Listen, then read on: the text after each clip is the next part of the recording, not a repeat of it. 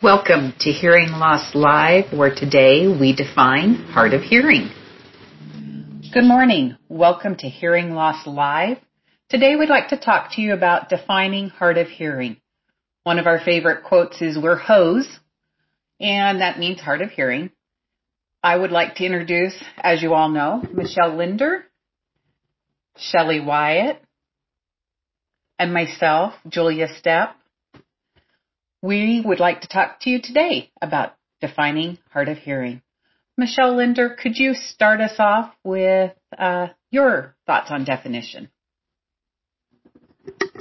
I can, Julia. I think when you lose your hearing, you're trying to redefine yourself, or sometimes you don't even know that you need to redefine yourself or figure out what you need.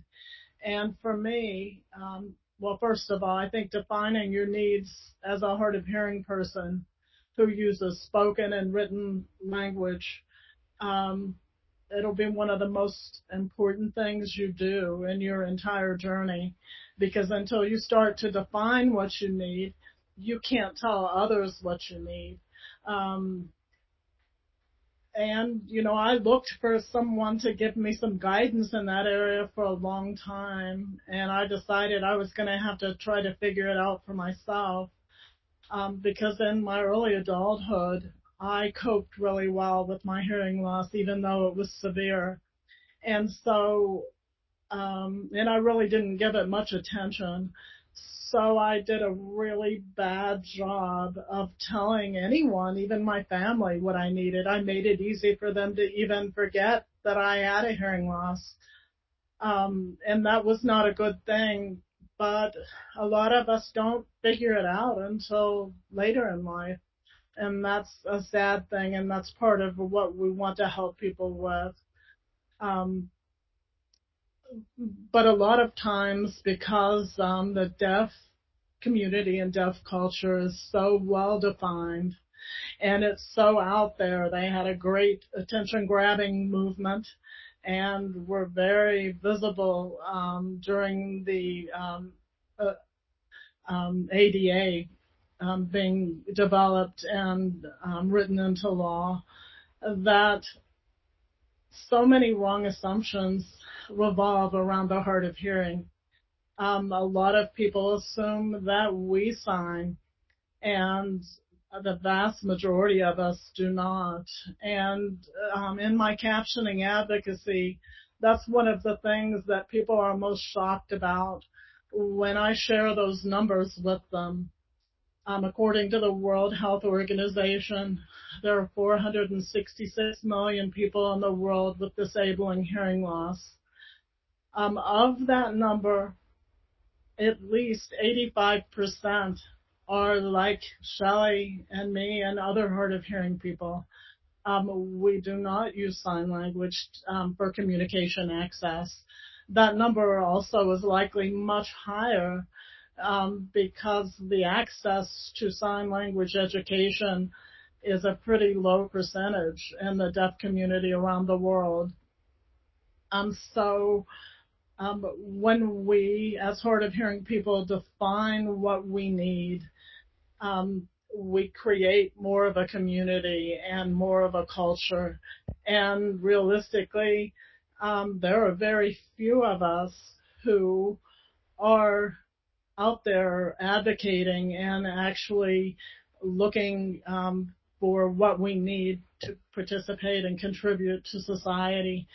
And that's partly our own fault, but it's also part of the general population's fault, because they just make assumptions and they don't know until we tell them. And so that's kind of what we need.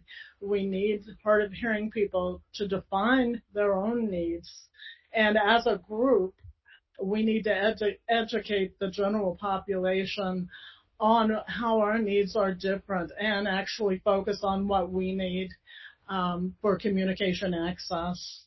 So it's a really important issue. Thank you, Michelle. Always strength in numbers, right? We can change the world if we have the numbers. Shelley Wyatt, Tell us a little bit about your thoughts on defining hard. Tell us your thoughts on defining hard of hearing. Yes, and there's so much to say here, and I'll try to condense it a little bit. I have worked in the Division of Services of the Deaf and Hard of Hearing, which forever was called the Deaf Center. And when I came in, I would always add, and hard of hearing. So people actually quit calling it the Deaf Center, and they started to call it, okay, it's the Sanderson Community Center. But it's amazing how easily the hard of hearing are forgotten. And when I first started working there, I was thinking, okay, 20% of the population has a hearing loss.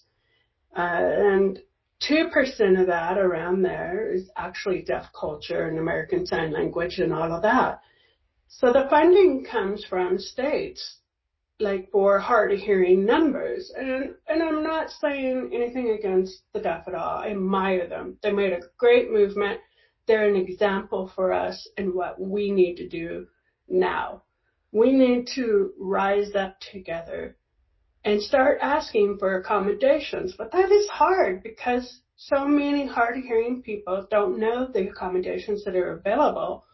It's always deaf, as Michelle said. It's like going to the doctor and being offered an ASL interpreter. And I'm like, I only said I was lip reading. I didn't say I signed. So there is a lot of assumption that way. And it's not anything against the deaf. It's just that we need to make our own movement so that, like, when I get papers and for insurance or doctor's office, they list the needs, the interpreter needs. Right here it says language services to people who speak another language or have limited English skills. And it says up here, skilled interpreters, skilled sign language interpreters. And for the others of us, it says written material and other formats, large print, audio, accessible electronic formats, and Braille. Nowhere in there does it say CART. We can caption things for you. There's sign language interpreters, but nothing really here inviting to me. But I kind of blame us in a way. And when I started Sanderson Center, I was like, God, we need more services and more attention. But the problem was I didn't have enough people behind me to ask for it too. So I had to lay off for a while. And then when I became the hard of hearing specialist for Utah, I started to push a little bit more for CART and our services. And I opened up classes and different presentations online. And finally, we started getting more hard of hearing people in. And I'm proud of myself for bringing up the hard of hearing attendance in the Sanderson Community Center for equal to or just a little bit more than the deaf attendance this year. That's the first time that I know of that's happened. So I know we're out there, and I know we can do this. And this is part of why I'm starting this business, because I want more of us to say, hey, I deserve to have CART. I deserve equal access. But we need to make that movement. That's what we're trying to do. Thank you. You know, it's interesting because as we were writing this blog, I was trying to think as a captioner and as a hearing partner, what defining hard of hearing means. But you brought some interesting thoughts to my head, Shelley and Michelle. We've put in some numbers, right, that we've researched and looked up on those who are hard of hearing and deaf. If you think about how many hide their hearing loss, how big do you think that number might really be? Just putting that out there. If 22% is a number, add another 1 or 2% at least of people who have either not admitted yet, or actively try to hide it. And one of the things that went through my head when we were writing the blog was, if you go to your employer or your doctor's office or out in the community and you say, I'm hard of hearing, I need CART captions, or you say I need assistive listening device or whatever, or I need accommodations, and they say, oh yeah, we'll get you a sign language interpreter. That person knows they have to comply with ADA, Americans with Disability Act. They already know they have to comply. They just don't understand what CART or captioning is, because we need to say, no, I need captions. I speak English. I read English. I need to see the captions in English to understand. If we do the same thing that the deaf community has done as a hard of hearing community, and they've opened the door. This is actually a conversation I had years and years ago with one of our community colleges, that we need, the hard of hearing needs to have the same movement that comes forward and says, nope, this is what our accommodation is. This is what we need. And if we do it enough, what will happen, if there's enough of us, hearing partners and person with the hearing loss, going out there and requesting the accommodation, what will happen is future generations, hopefully not too far down the line, when they go to their employer or that parent gets with their counselor for an IEP for their child who's hard of hearing, and they say, we need CART or we need captions for the accommodation, the person will go, yep, here you go, right? They will know exactly what that means. Michelle?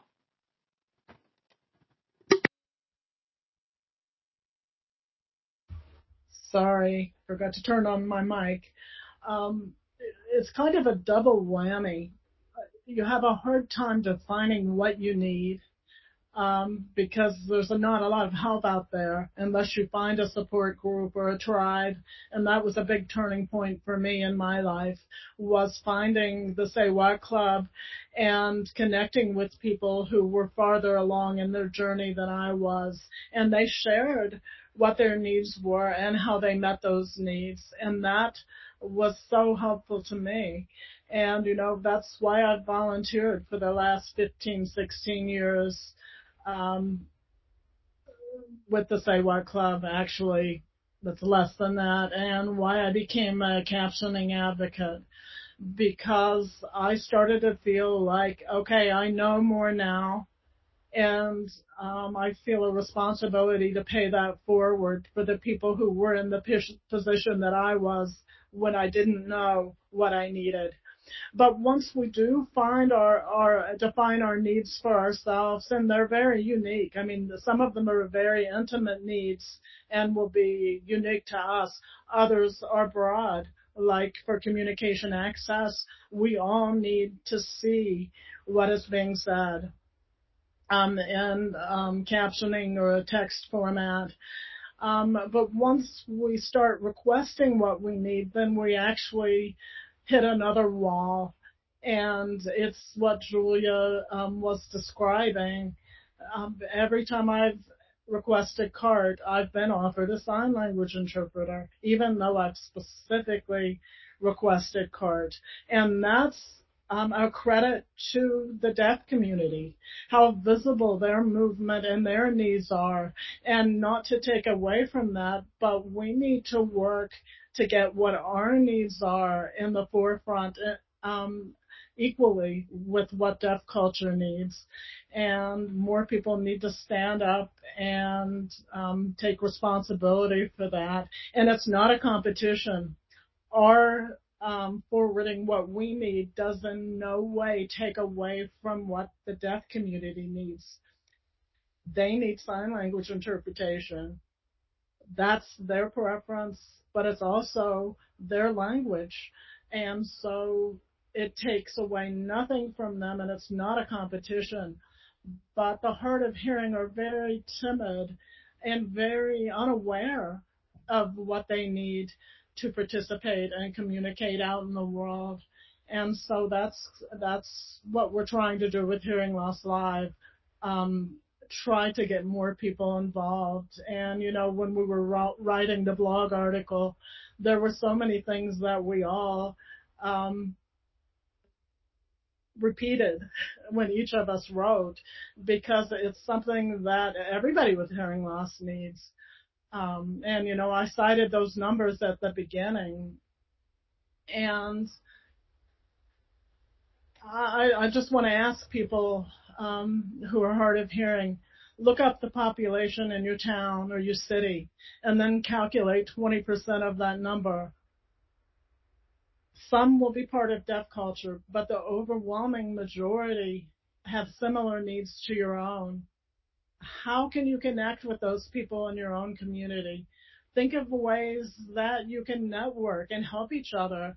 And I mean, it's just amazing to think what could happen once the hard of hearing are as aware of what they need as somebody who's a part of deaf culture. And I think a big part of the solution is starting a cohesive hard of hearing movement and creating a culture of our own. There's a small online community of hard of hearing, but in my real life, I really don't know anyone else in my community who has hearing loss. Of course, I live out in the middle of nowhere, so that's part of it. So anyway, those are my thoughts. I don't want to run on. I need to give somebody else a chance to talk.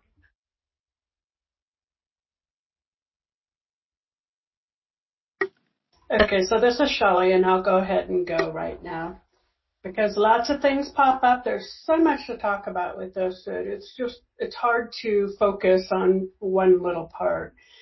And, a lot of my friends know I'm hard of hearing, and we often get lumped in together with the deaf. Nothing bad again. We are under the hearing impaired label, which a lot of people hate, mostly the deaf, and quite a few hard of hearing people. We'd rather be people with hearing loss or the hard of hearing. But anyways, a lot of my friends tag me on Facebook and stuff with pictures and news articles pertaining to like a new sign language coffee shop that opened up or a new pizza place. And I'm like, I don't really know sign language enough to even take advantage of those kinds of things. I know some. I've learned. I can get by, but I am in no way fluent. CART remains my accommodation. So I think there is a lot of misinformation and misconceptions out there. And one of the things for the hard of hearing is you just give them assistive listening. Here's some headphones. Here's a FM system. Here's, these different things. Here, we'll give you this. Turn it up. You'll be fine. It's not the case. I got by that way for quite a while. But when my hearing loss hit the severe stage, volume doesn't help. Clarity does, So it's not just louder. I need CART now. And, as Michelle said, I'd run up against a wall with people offering me interpreters, ASL interpreters, or if I ask for CART, telling me no, you can't have that. But I'm like, but it's the only way I can participate now because I've lost enough hearing. I can't do it any other way. So one thing I want to say to my hearing friends and the hearing people out there listening is don't assume. Ask us what we need and respect our answers.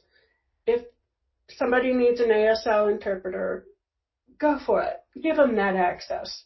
If somebody asks for CART live captioning, please give that person the same access. Thank you. That's really good advice for us hearing people. One of my thoughts when we were writing this blog as a hearing person with family members with hearing loss, it is not my job to define what that hard of hearing person needs. And I see that happen a lot. Go get a hearing aid so you can hear me. That may not be the answer. Go get a cochlear implant. It'll work. You'll be just like we were before. That's not going to be the answer. You're going to have to let the person with the hearing loss define their needs. And you're going to have to help support that. Even if you don't agree, it's not your job. Your job is to work with their needs. This is one of those points where the hearing person just has to have patience and has to be given the answer, not make the answer, I guess is what I'm trying to say. If it's CART, it's CART. If it's taking sign language classes together, it's taking sign language classes together. If it's taking your own support group, your hearing person, lip reading classes. I think every person who supports a hearing loss individual should have to take a lip reading class and learn exactly how difficult lip reading really is. Especially if it's hard for when you can hear all the words, it's going to be hard for a person who has holes in the word. Any other thoughts? I think we're coming up on our 30 minutes. Let me put my glasses on real quick and actually look. Oh, we got a couple more minutes. Any other thoughts you want to give out there?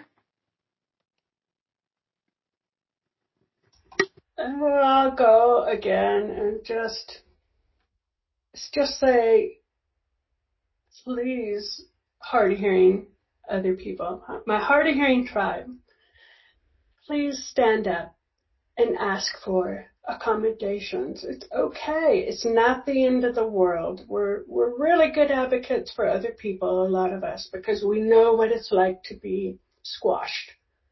So we're advocates for other people, and it's okay to be an advocate for yourself. Ask, no matter how small, start in baby steps, work up, or there's so many different methods that we'll talk about later, but we deserve our communication access just like anybody else. So don't be afraid to ask, please. Thank you, Shelley. Michelle? I just have one more quick thing. And I want to say again, you cannot tell someone what you need until you know yourself. And for so many years, I had no idea what I needed. And until I defined that for myself, I couldn't tell others what I needed. Now that I tell others exactly what I need, and I'm not good at it in certain areas, but I'm really good at it in others. But now that I can do that, my life just goes so much smoothly. And, I have a profound hearing loss. I don't hear people speak. I don't hear my own voice when I speak. And I can function and be a participant in the world. And I used to hang back when I was younger and didn't really realize my full potential. And I'm happy to say that I'm a very different person now. And that comes a lot with defining your own needs and finding your tribe. Thank you, Michelle. I'd like to thank you for joining us at Hearing Loss Live. I would like to end with, if you're concerned or nervous about asking for accommodations or you need to borrow some courage, please join us at Hearing Loss Live. We are happy to help you with that. We can come in and talk to your employer. We can come in and talk to your state services. We can just talk with you to help give you that courage that you need to help us join the tribe. As the tribe grows, we hope accommodations become more open and just happen. I don't know how else to explain that, but I'd like to thank you for joining us. We look forward to seeing you next week when we talk about friends and family, I believe. Yeah, okay. Forgetful brain. Thank you. HearingLossLive.com.